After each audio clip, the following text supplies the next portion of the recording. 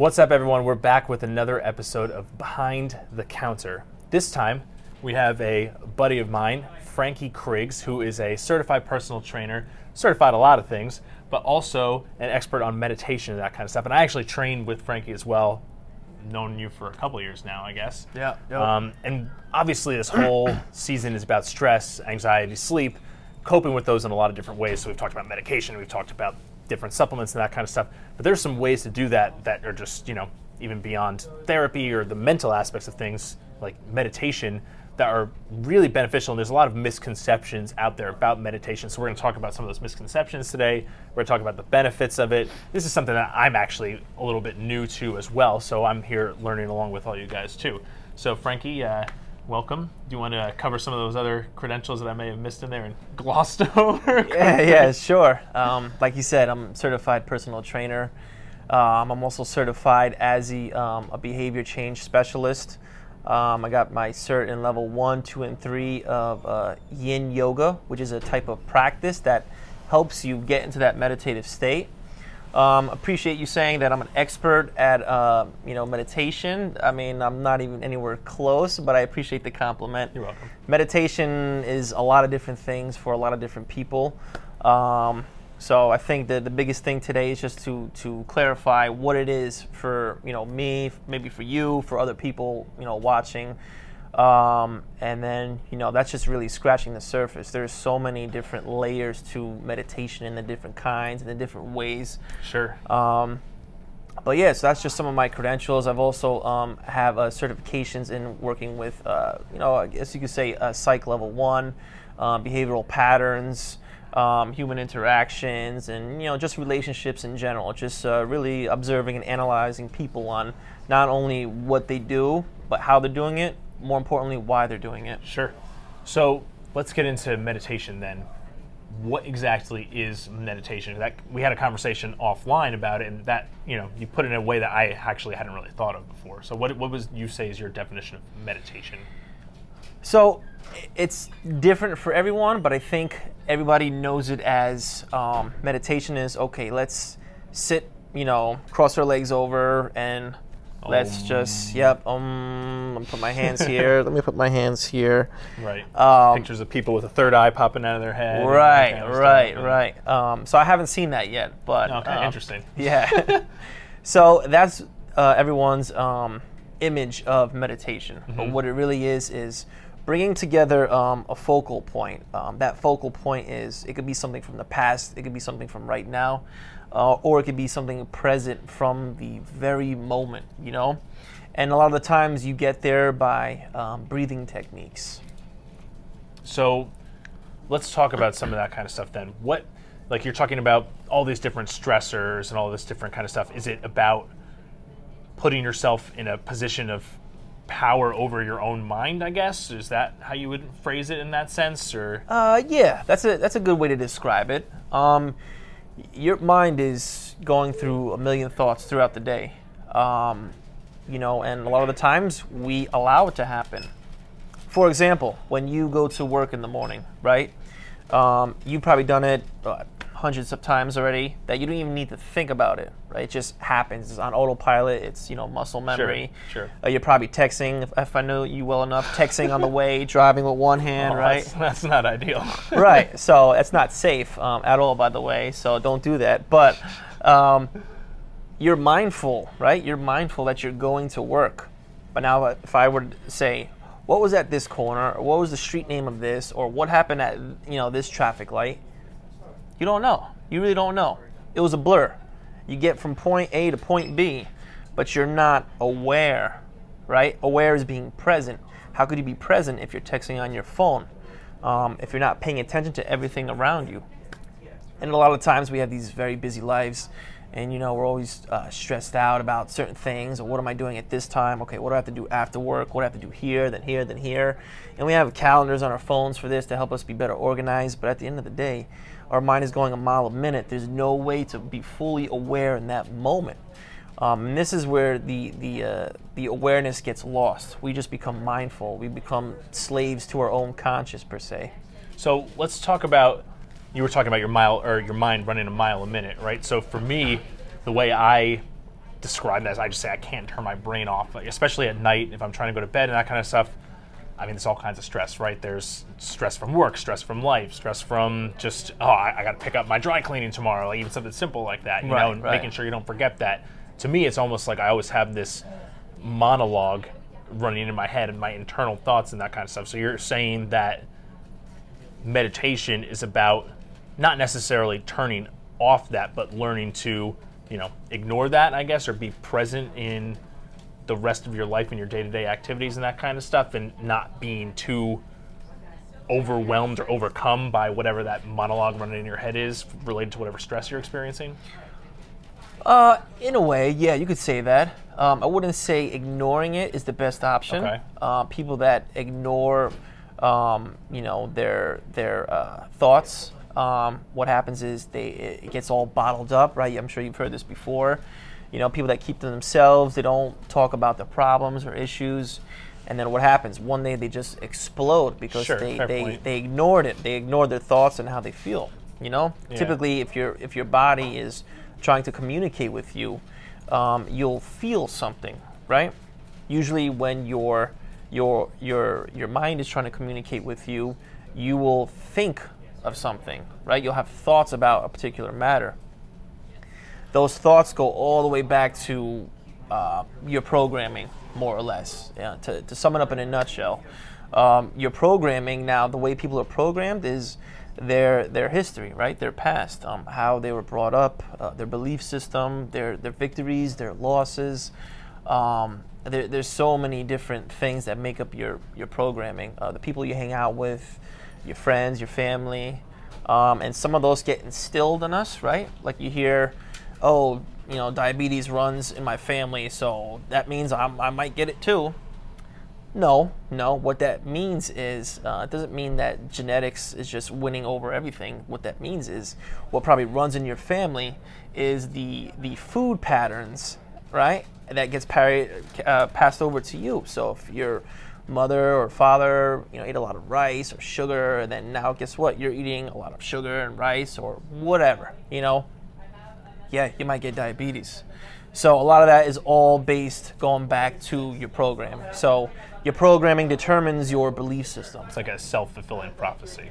Absolutely. Your belief system determines your emotions, right? Your emotions determine how you feel.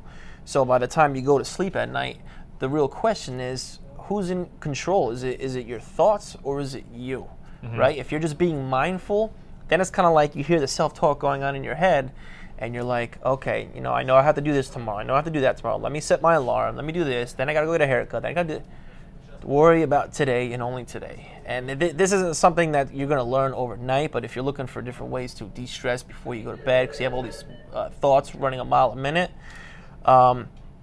you need to, there's certain things, certain actions you could take to help you relax. Sure. You know? So meditation then isn't just about, you know, peace and that kind of stuff, which is kind of how it's commonly characterized. That's part of it, but it's more about, honestly, strength and strengthening your mind and acceptance of yourself and your circumstances and your stressors and managing them by accepting them, almost in that sense, I guess. In a way, yes. I wouldn't say accepting them. I would say more so, you know, you definitely want to be honest with yourself. In today's world, a lot of people aren't honest with themselves. Totally true. So they put everything on the back burner, or you know, it's understanding.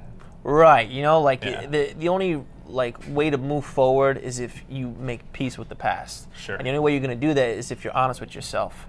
So being honest with yourself is the first step to awareness, realizing that, okay, something in the past caused me a lot of trauma and it's affecting the way I think or the way I look at the world or the way I look at people.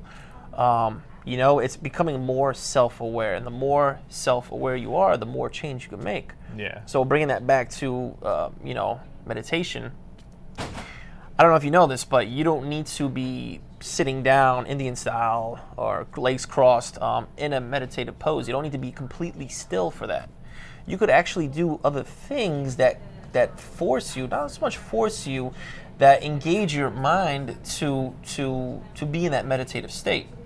For example, I have a motorcycle, right? Now, most people think you go on a motorcycle and you got the brake and then you got the throttle, right? Right. Simple as that. No, it's not so simple, right? Because it takes longer for a motorcycle to slow down. So you do have the throttle, and you do have the brake right here. So you have two things for one hand, and the left hand, you have your clutch, right? You have your clutch right here, and your left foot, you have your gear shifter.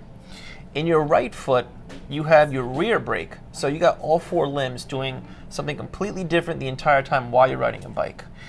Not to mention, you're looking at oncoming traffic, you're looking at traffic going forward. I see your point. And then you have stop signs, and then you have to look at, okay, if this car stops suddenly in front of me, where's my escape lane? There's always got to be an escape lane, all right? So you got to go to the left, you got to go to the right.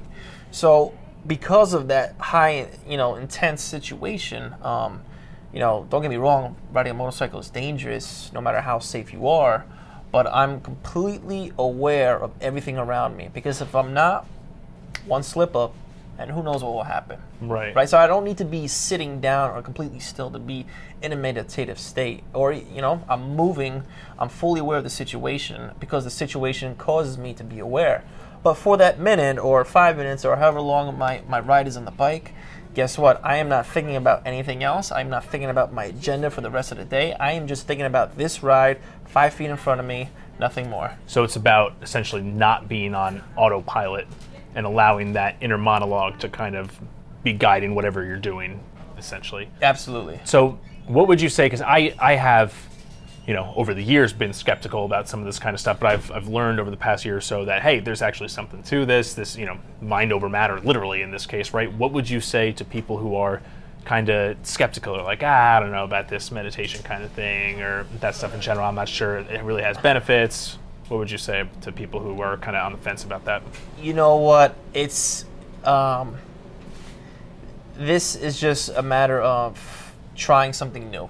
A lot of people think they have the answers, they know better, or this, and that.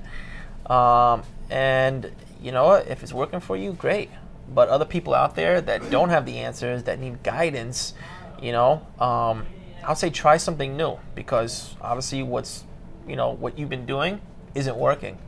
So you need to open yourself up to new areas of your life that's never been explored, meaning you need to get out of your comfort zone. Yeah. A lot of people don't want to get out of their comfort zone, therefore... Sure. Or be honest with themselves, like you said earlier. Right. So the hardest part of change is stepping outside your comfort zone. Sure. And, it's a little struggle at first, but, like you said, where do I begin? How do I start meditating? You know what? They have classes for that. They have yoga classes. They have meditative classes. They have, there's information all over. You just do a little bit of research. Check some stuff out, and then kind of add your little spin to it.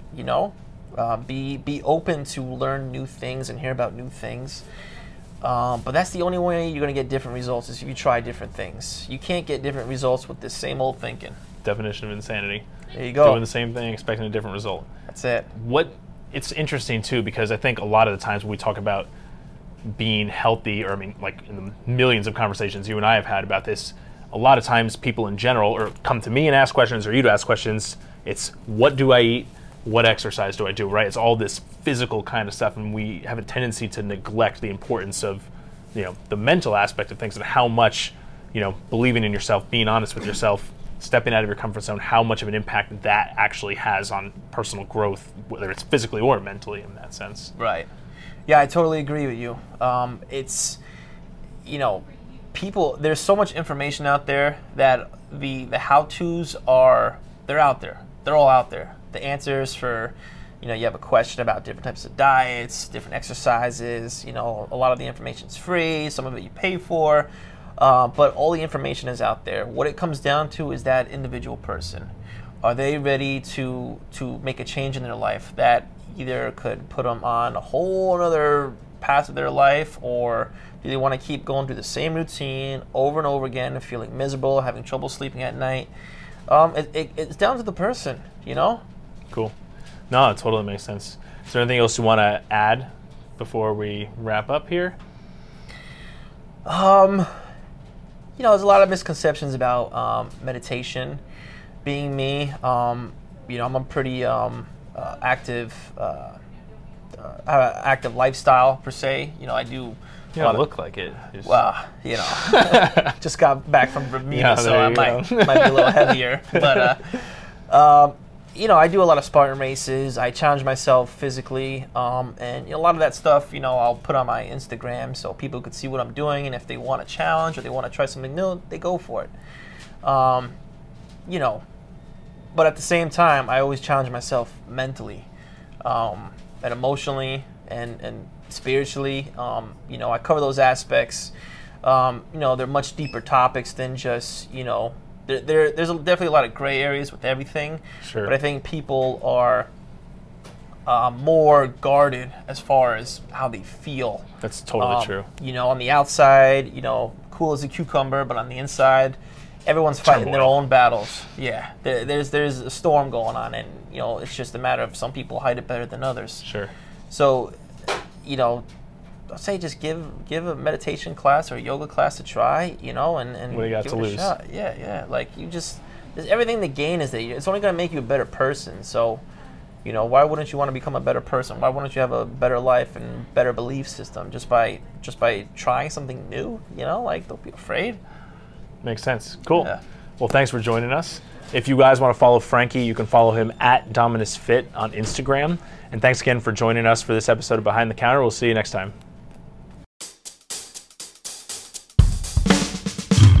One of the most common questions that I get is, when can I fill this drug? And, well, when you're due, really, that's the answer to that. But a lot of times, you know, and obviously there is some frustration comes from our, you know, our patients saying they want medications at a certain time and they can't get it.